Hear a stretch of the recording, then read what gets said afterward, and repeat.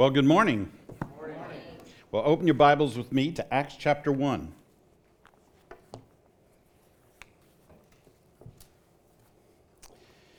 We're not doing a message in the continued series of Genesis. I talked with Pastor Craig about that, and he said I could do something that I'd like to do on my own. So I'm doing something different.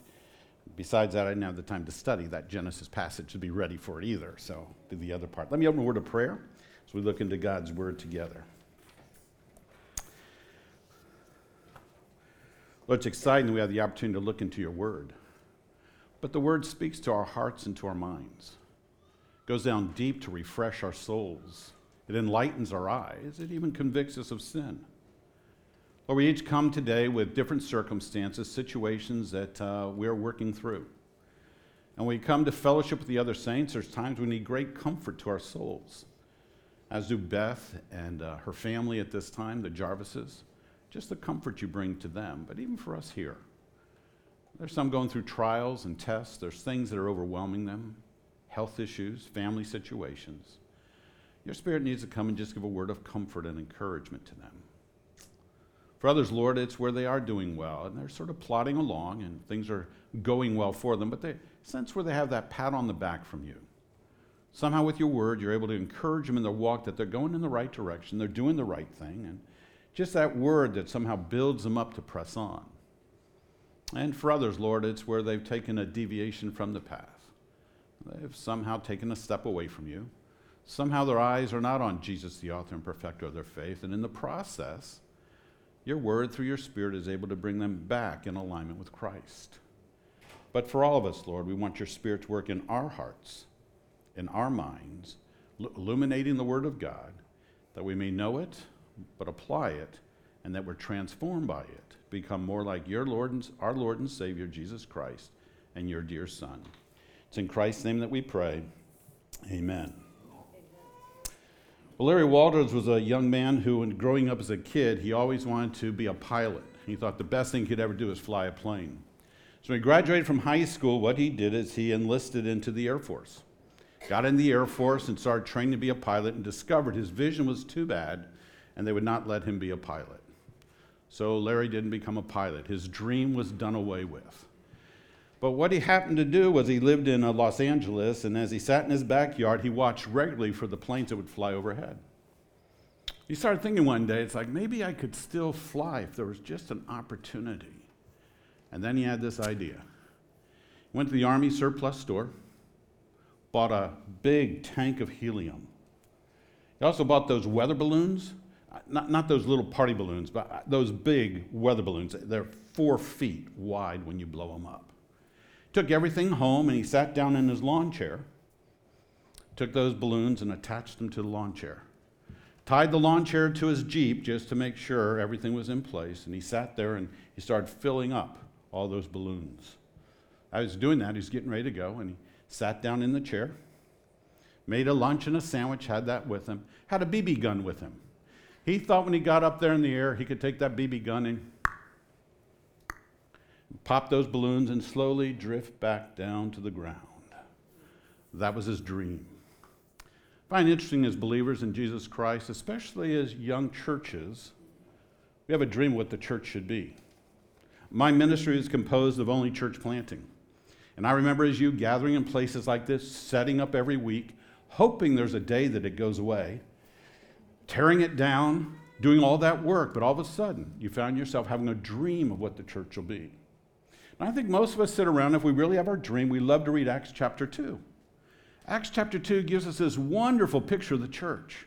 The Holy Spirit comes and everything takes place. All these conversions take place and everything's excited for what happens. All of a sudden, wow, there's 3,000 people that are there in one day. And we all dream. We wouldn't say this publicly. We all dream that our ministry would grow and get bigger and more than what we have today. And we have dreams for what the church should be. Each one of you have a dream for what VCE should be.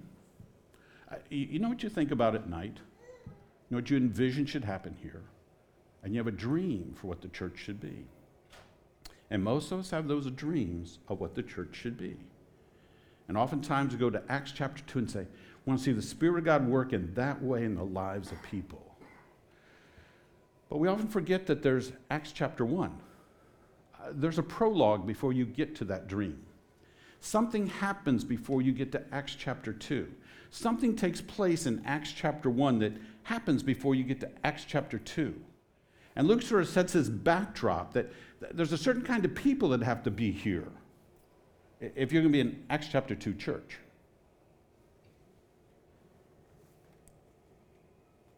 I was making sure that's not my music. I don't know if you hear it. I hear music. It's like, gee, did my Pandora go off? And it's like, oh no, we're singing along and I didn't know it. So, I'm sorry. Okay, well, back to Acts chapter 1 to Acts chapter 2. What we're going to see is Luke's going to tell us there's some things we need to think about. What kind of people do we need to be? Here's what we find out. Starting chapter 1, verses 1 to 5, he says this. In the first book, O Theophilus, I have dealt with all that Jesus began to do and teach until the day when he was taken up. And after he had given commands through the Holy Spirit to the apostles whom he had chosen, he presented himself alive to them after his suffering by many proofs, appearing to them during 40 days and speaking about the kingdom of God. And while staying with them, he ordered them not to depart from Jerusalem, but to wait for the promise of the Father, which he had said, "You heard from me. For John baptized with water, but you will be baptized with the Holy Spirit not many days from now." As Luke starts off, he identifies one of the important things is that the church and the people are founded upon Jesus Christ. There's two things about Christ to pay attention to here. In verses 1 to 3, he identifies it's the work of Jesus Christ that's important. It's his death and his resurrection. He identifies he appeared to them for over 40 days. He kept appearing to demonstrate he was truly God. But there's a second thing that's important. Not only the work of Christ, not only his life that he lived, not only his death on the cross, not only the resurrection that he had, but there's also the words that he gives as well. Look at verse 4 there, how he starts off. And while staying with them, he ordered them or commanded them not to depart from Jerusalem. That tells me the other thing when it comes founded on Jesus Christ is the importance of the Word of God. I mean, all of a sudden you've got these people who are following Christ, and he wants them to understand, look, it's the work of Christ that sets the foundation for us. But it's the Word of Christ that's going to cultivate our relationship with Christ. Somehow knowing the importance of your walk with Christ is dependent upon the Word of God. Starting to think about this. If I'm really devoted, if I'm going to be founded on Christ, the Word of God becomes important in my daily life. Sort of stopping and thinking through for yourself. How often do you read the Word? How often do you study the Word? How often does it fill your life and your soul? Scriptures come along and identify, it refreshes us, it enlivens us, it encourages us. All the promises are yes, but it's the importance of reading the Word of God. Oh, the Word of God is able to convict us, to correct us, encourage us, to comfort us, all that the Word can do. But that's because we find ourselves founded on Jesus Christ, and paying attention to the Word of Christ is what allows us to progress in that relationship with Christ. The Word of God is important. The other thing to pay attention to is when Luke starts off this passage, is he focuses consistently upon Jesus Christ. And pay attention to that. When you start thinking about people walking in faith, it's their faith that is in Jesus Christ. Oftentimes what you'll hear today are testimonies of people who share about believing in God. And that's a good thing. But keep in mind, when the believers started believing in Christ, the Antiochians, when they started coming up with a name for us as believers, they didn't call us Godians because we believed in God. They called us Christians because we believed in Christ. Oftentimes you'll hear people stand up and say they became a Christian by believing in God. Though Jesus Christ is God, the gospel is believe in the Lord Jesus Christ, and you should be saved. Keep in mind, our testimony is founded on Jesus Christ. Our walk as believers is founded on Jesus Christ. And though there's a triune God, Jesus Christ is the foundation of our salvation and the faith that we have. So we start off and find out, well, the first thing that's important, it's founded on Jesus Christ. But the second thing we find out is that we need to be empowered by the Holy Spirit. Here's what we read in verse 5. Verse 6. So when they come together, they asked him, Lord, will this time be where you restore the kingdom to Israel? He said to them, it is not for you to know the times or the seasons that the Father has fixed by his own authority, but you will receive power when the Holy Spirit has come upon you. So they start asking questions. Their anticipation the kingdom's going to come. The anticipation of the idea that Christ would come and reign on the earth in some way. He doesn't say that's not going to happen. He said it's going to happen now. The thing you need to understand what's going to take place now.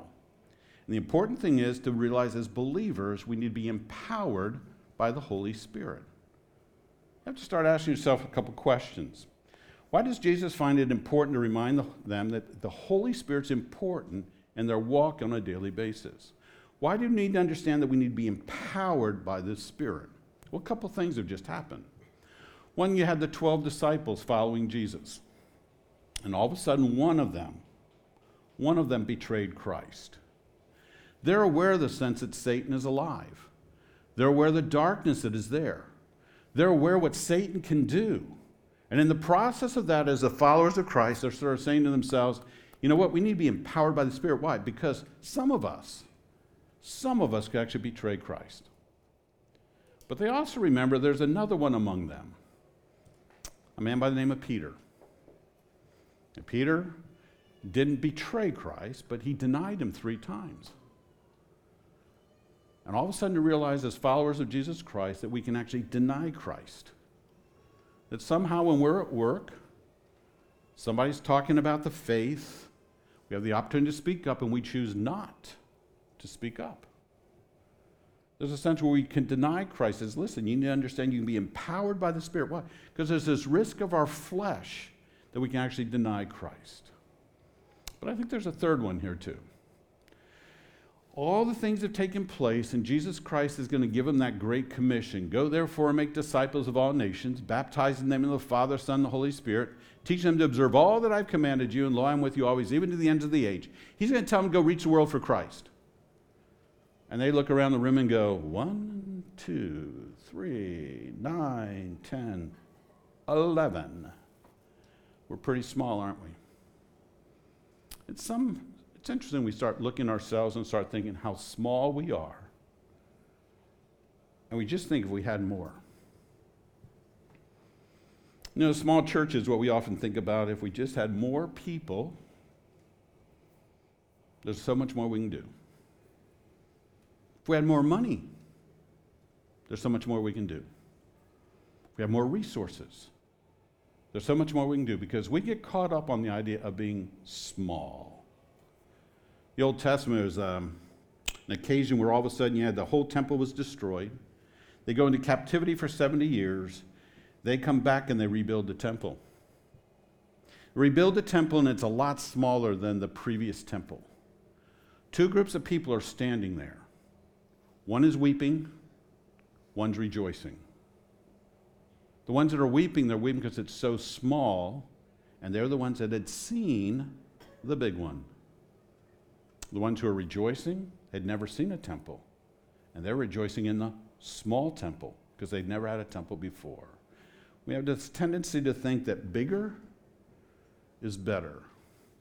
But let's understand the power of small things. Why don't you think about it? There were 11 followers of Christ, disciples, who had spent that 3.5 years with him. And we're all sitting here today because of them. That somehow those 11 men, empowered by the Holy Spirit, reached the world for Christ.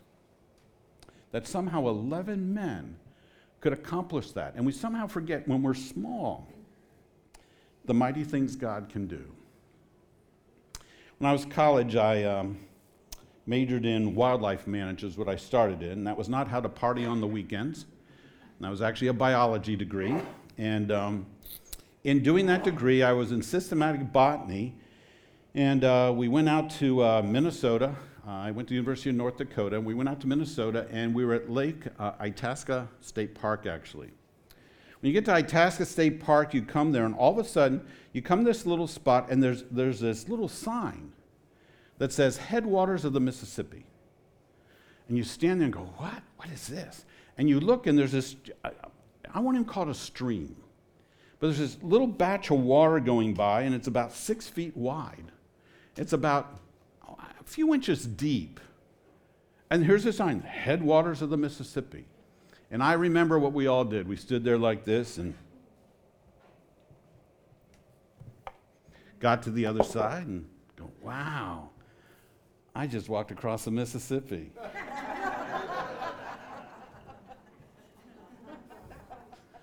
Wow, I just did it again. You know, and we kept walking back and forth across this, and this is before cell phones.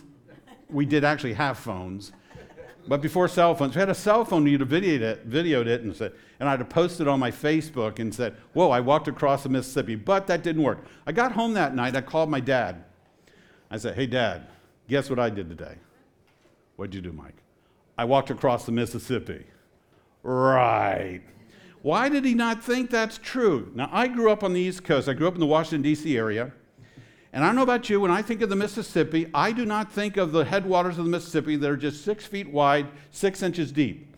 I think of the headwaters of the Mississippi down there in New Orleans, when all of a sudden the Mississippi River is 5,280 feet wide and 200 feet deep. That little stream in Minnesota became that mighty river in New Orleans. God somehow understands that when he empowers his people, small group of people, just 11 men, he can reach the world for Christ. But we somehow think when we're small, we're forgotten. One of the churches I planted was in a small town called Langdon, North Dakota, 2,300 people. In the ministry there, we had a woman in our church named Marilyn. Marilyn was the evangelist of our church. Marilyn would be in charge of Awana, and every kid that came to her Awana group, they came to Christ. Marilyn had a women's Bible study that she did. Every woman came to Christ. She was an evangelist in our church, and everybody she touched came to Christ. And her hero was Billy Graham. There's no greater evangelist than Billy Graham. And she just loved Billy Graham. So Marilyn, in her life, all of a sudden contracted breast cancer. Living in a small town, you went to Grand Forks, North Dakota, to the doctors there, and they did the testing and said, yep, you've got breast cancer. But she wanted a second opinion. And from North Dakota for a second opinion, you always go to Mayo Clinic. So she goes to Mayo Clinic to get her second opinion.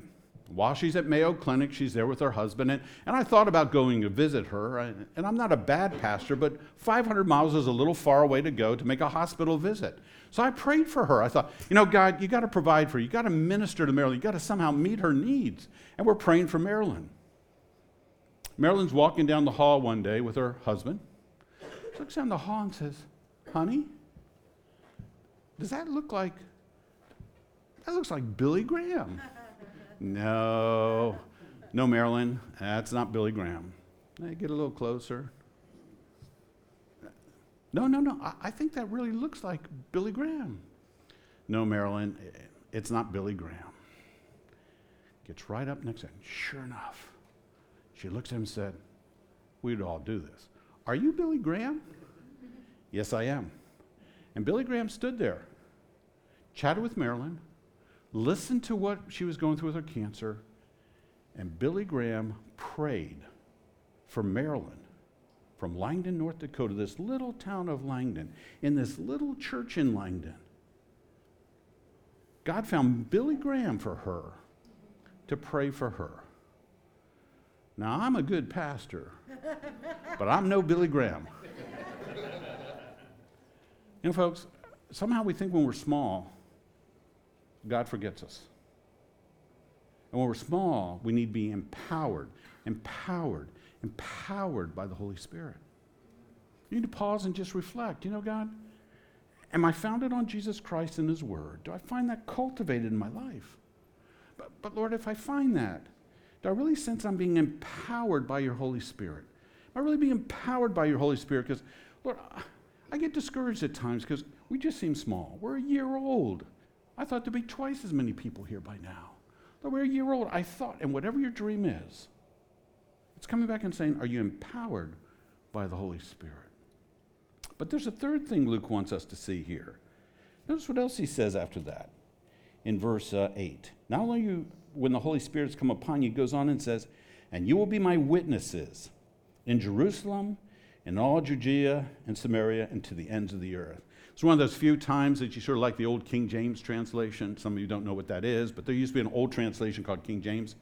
And this is a favorite farmer's verse, or the dairyman's verse, actually, because it used to say, to the uttermost parts of the earth, okay? So what you have here is the whole idea of what you're going to be here, but the picture is witnesses. And here's what you want to understand. When Luke is laying down this foundation here, he says you're not just going to be founded on Jesus Christ. You're not just going to be empowered by the Holy Spirit. This is the catch one. You have to be engaged. You got to be engaged with a vision to reach the lost. What's the vision here? It's like, here's Jerusalem. Here's Judea and Samaria, the central parts. And here's the rest of the world. Now, where are they standing when he does this? On the Mount of Olives. About a half a mile from Jerusalem. When you stand on a mountain, you can see all around. Stand on the Mount of Olives in Israel, probably see the Mediterranean Sea. And that's the rest of the world out that way. So much you see from the top of a mountain. But he doesn't tell them just to see. He wants them to understand they're going to be witnesses. That's the activity of telling others about Jesus Christ. Of telling others of what you believe. Telling others that you're a follower of Christ. That's a witness. And he says you have to be engaged. You have to be engaged with that vision to reach those who don't know Christ. Engagement's an important part. I remember teaching my daughter how to drive a stick shift. Now, sometimes as dad, you do some foolish things, and you don't help your kids. And we lived on a nice hill, and it was about like this. And so I took my daughter out, and somebody loaned me this pickup, had the stick shift and everything. And, of course, we drove it up so we're pointing up the hill to teach her how to do the stick and everything. Okay, so she's got her foot on the brake. She's got the clutch in, got the car in gear. And I said, now here's what you have to do. You take your foot off the brake, you put on the gas pedal, and release the clutch at the same time. Oh, it sounds so simple, doesn't it? We're sitting there on that hill. All of a sudden, she takes her foot off, and of course she panics because the pickup starts rolling down the hill. And all of a sudden, she's there, and she pops that clutch, and that car just bounced like this, and we stop immediately. It's like, oh, okay, Trish, let's try it again. So all of a sudden, we do it again. She starts it up, and puts her foot on the brake, puts the clutch in, releases the brake, and all of a sudden, in her panic again, starts to put the gas out, pops the clutch, jumps all over, and kills again as she's trying to engage the clutch. So finally, I realized I could teach her a little trick on this, and I said, let's put the emergency brake on. Okay, put the clutch in, put your foot on the gas, and I'll handle the brake. And give it some gas, and say, now let the clutch out, so you can you'll feel it catch. You'll feel it catch. And sure enough, you can. If you know what I'm talking. You feel, and she could feel it catch. And I said, okay, now slowly step on the gas and release it a little bit more. And then when she heard it revving, I released the brake, and sure enough, we went right up the hill like that. Why? Because she finally engaged the clutch to run the car. Here's what happens for us as believers, especially when we start planting churches. I'll share from my own experience. Spend all the time in the planning, all we talk about. We're going to reach the world, we're going to reach the community, we're going to reach Carroll Stream, we're going to reach Langdon, we're going to reach Morton, we're going to reach everybody for Christ. And as soon as we have the first service, next week, you know what we're talking about? Well, let's see, who's going to take care of my kids? What about the nursery? Who's setting up? And everything goes from outside looking to inside looking. And all of a sudden you realize that we have a vision, but are we engaged in it? Sometimes I feel like we come to church like this. We all gather together, and we give a pep talk. Hey, let's do evangelism. And you can just hear our engines revving. Everybody's got our clutch in. You know how you can sit there with the clutch and go, vroom, vroom, vroom. We're all sitting, vroom, vroom. Let's reach the world for Christ, vroom, vroom. And we just come in here and run our engine. We just pump it up as much, but we forget to engage that clutch. And all of a sudden we have to start thinking about, you know what? We're going to be that Acts 2 church. We don't just get engaged with a vision of what we want to see happen. We got to be engaged in actually reaching out to people with the gospel. Oh, Luke's laying down here this nice foundation for us. Listen, we have to be founded on Christ. We have to be empowered by the Spirit. We have to be engaged with his vision. But he gives us a fourth one. Here's what happens. Notice what takes place here. Verse 9. And when he had said these things, as they were looking on, he was lifted up, and a cloud took him out of their sight. And while they were gazing into the heaven as he went, behold, two men stood by them. So they're looking up. All of a sudden, there's two guys standing next to them, okay, in white robes. And they said, Men of Galilee, why are you standing here looking into heaven? This Jesus who was taken up from you into heaven will come in the same way as you saw him go into heaven. So he's going to come back, but they're all just staring in heaven. What he's told them to be is witnesses. And what are they saying? They're just standing on the mountain looking up. Wow, that's pretty cool. Jesus just left. What are we going to do? And called to their attention by these two angels who speak to them. And then verse 12, here's what happens. Then they returned to Jerusalem from the mount called Olivet, which is near Jerusalem, a Sabbath day's journey away. Sabbath day's journey is about 3,000 feet, a little over a half a mile. So on the top of Mount of Olives, which is east of Jerusalem, they come down the mountain, up and over it, and then they come into Jerusalem. When they get there, they went into the upper room where they were staying, and here we have the whole list of the disciples, there's 11. Peter and John, and James and Andrew, Philip and Thomas, Bartholomew and Matthew, James the son of Alphaeus, Simon the Zealot, and Judas the son of James.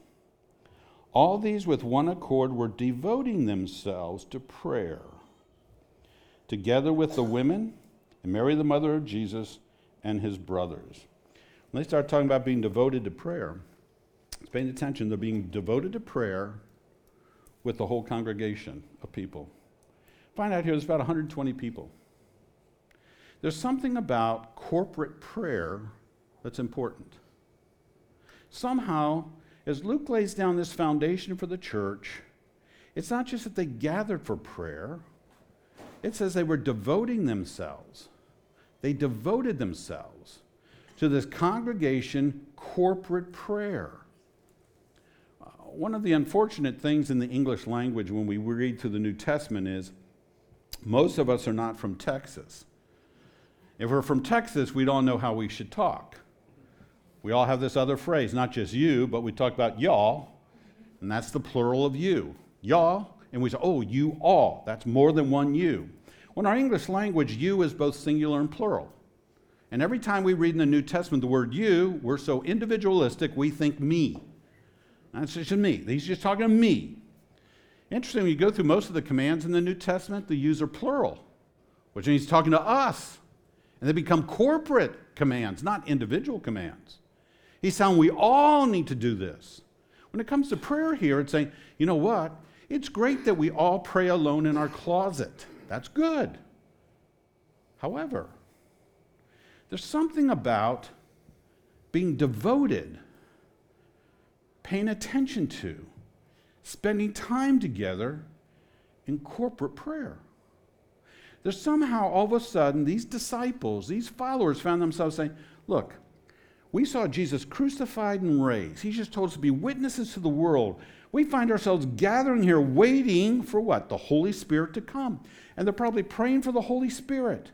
But they're praying for God to work among them, not at home, but all together. Somehow that being devoted together corporately for prayer.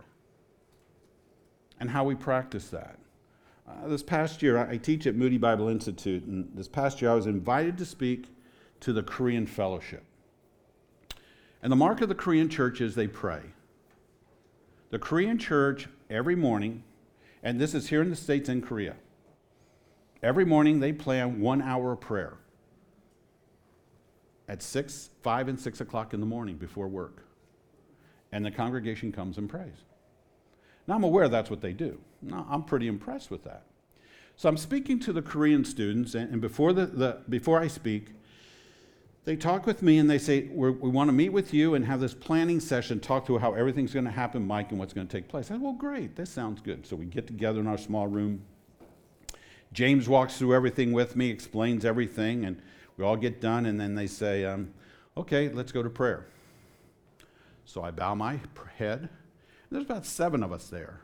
I bow my head, and all of a sudden, all 6 of them start praying simultaneously in Korean, out loud. And I'm like, what? It's like, what is going on? I'm just caught off guard. They're all praying at the same time. I thought, oh, this is just something unique. So we go into the time of worship. We get in there with the Korean students. There's about 50 of them there. They call for a time of prayer. This is insightful too. They call for a time of prayer. The first thing they prayed for was North Korea. I was just struck by that. Then pray anything for themselves. North Korea. I sort of wonder, was some things happening now? Is that the prayer of the Korean church impacting?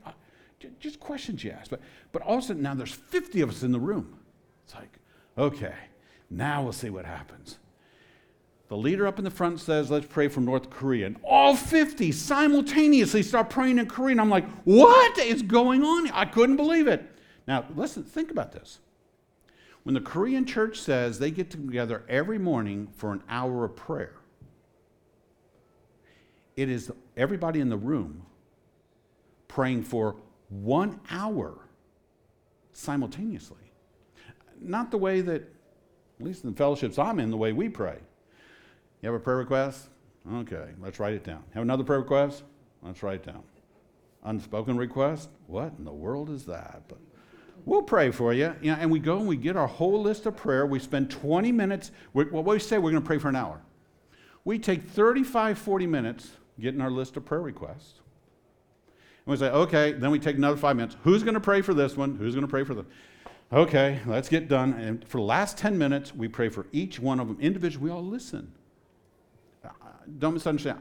I'm just describing what we do compared to the Korean church of 50 people praying simultaneously for an hour for God to work. I'm not saying to do that. I'm just saying we need to pause and somehow think through. Then we come to the book of Acts, and it starts off to talk about prayer. It says somehow corporate prayer accomplishes great things. Somehow praying together corporately is different than just praying at home. Somehow that corporate prayer is foundational to the life of the church. And sometimes we pray sort of like little Tommy. Little Tommy went to bed that one night. He's praying and his mom is with him. He's saying, Lord, bless mommy and daddy. Be with my sister and my brother. And God, you know I want a bicycle. And then I ask you to be with me at school when I go to school tomorrow. Little boy gets done and says, Mom says, why did you pray so loud for a bicycle? He says, Grandmom's in the other room and she's hard of hearing.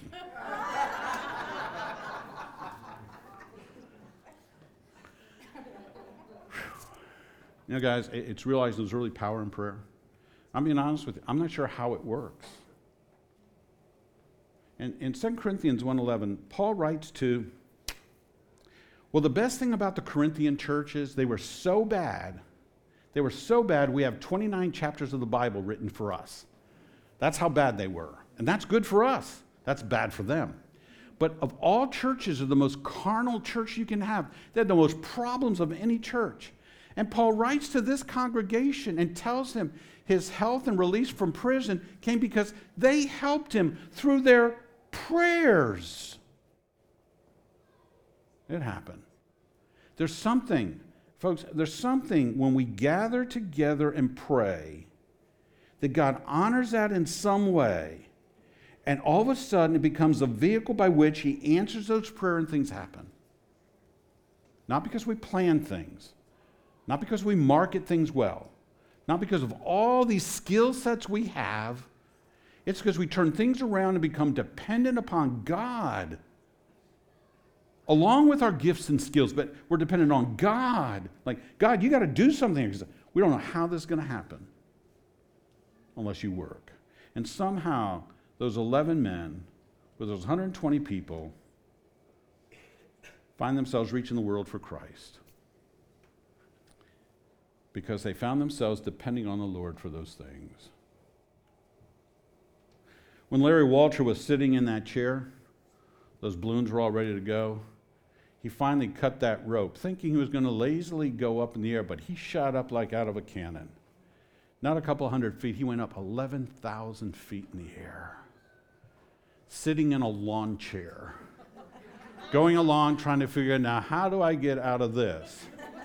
I don't think he pulled out that BB gun to think about, I'll pop a couple of these and see if I drop down. He just kept floating. 14 hours he was up in the air.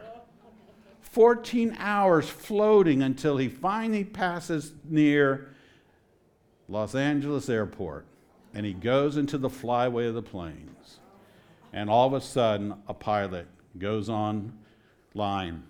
Tower? Yes. There's a man up here in a lawn chair with a gun in his lap at 11,000 feet. It's like, what? So they send a helicopter to go get him. Well, it turns out, apparently, in Los Angeles, there's the mountains that are on the east side of Los Angeles. And as things start cooling down at night, the winds go not in, they go out. So here he is now being blown out in the Pacific Ocean. They go out there, and all of a sudden that helicopter's going after him. And as soon as they get close to those big balloons, they keep blowing him away. He keeps going away. They can't get near him. He's farther away. So finally, they go up above him and drop a rope. He grabs onto the rope, and they slowly bring him back to ground. He lands on the ground. By now, there's newscasters. Everybody's there, a film crews and all. And as he gets down, he lands down. They look at him. They arrested him. And somebody on the television says, Larry, what did you do there? Why would you do such a thing? He says, a man just can't sit around. You know what, folks? And neither can we. We just can't sit around. If we're going to be an Acts 2 church, if you want to be an Acts 2 church, you need to be an Acts 1 people. Don't think about the other people in the room now. You need to be an Acts 1 person. You need to be founded on Jesus Christ. You know him as your personal Savior. Have you trusted him through the death and resurrection? Do you know him as your personal Savior first? But if you know him, are you founding your life? Are you being in the Word with Jesus Christ? Are you empowered by the Spirit? Do you really find yourself, you're being empowered by the Spirit? So it's not your flesh in operation, but the Spirit of God at work. Do you find you're actually engaged in reaching the lost? With that engagement, do you find yourself at work? That people at work know that you're a believer?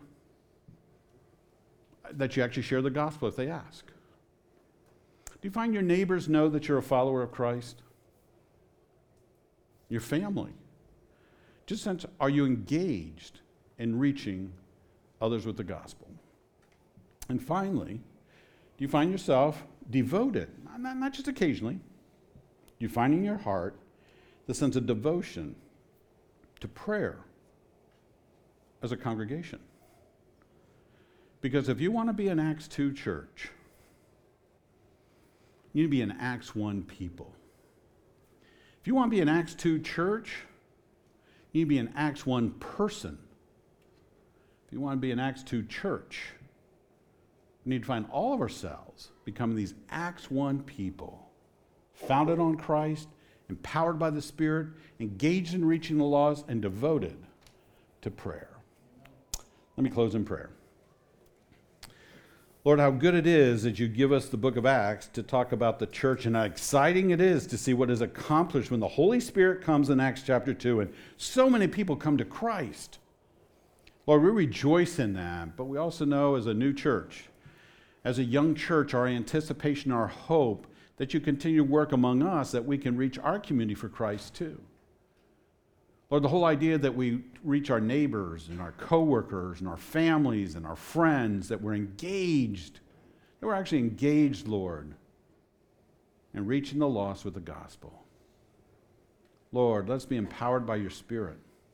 Let's find the Word of God daily enriching our souls, and let us find ourselves praying, Lord, that we're the Acts 1 people because we want to be that Acts 2 church. It's in Christ's name we pray. Amen.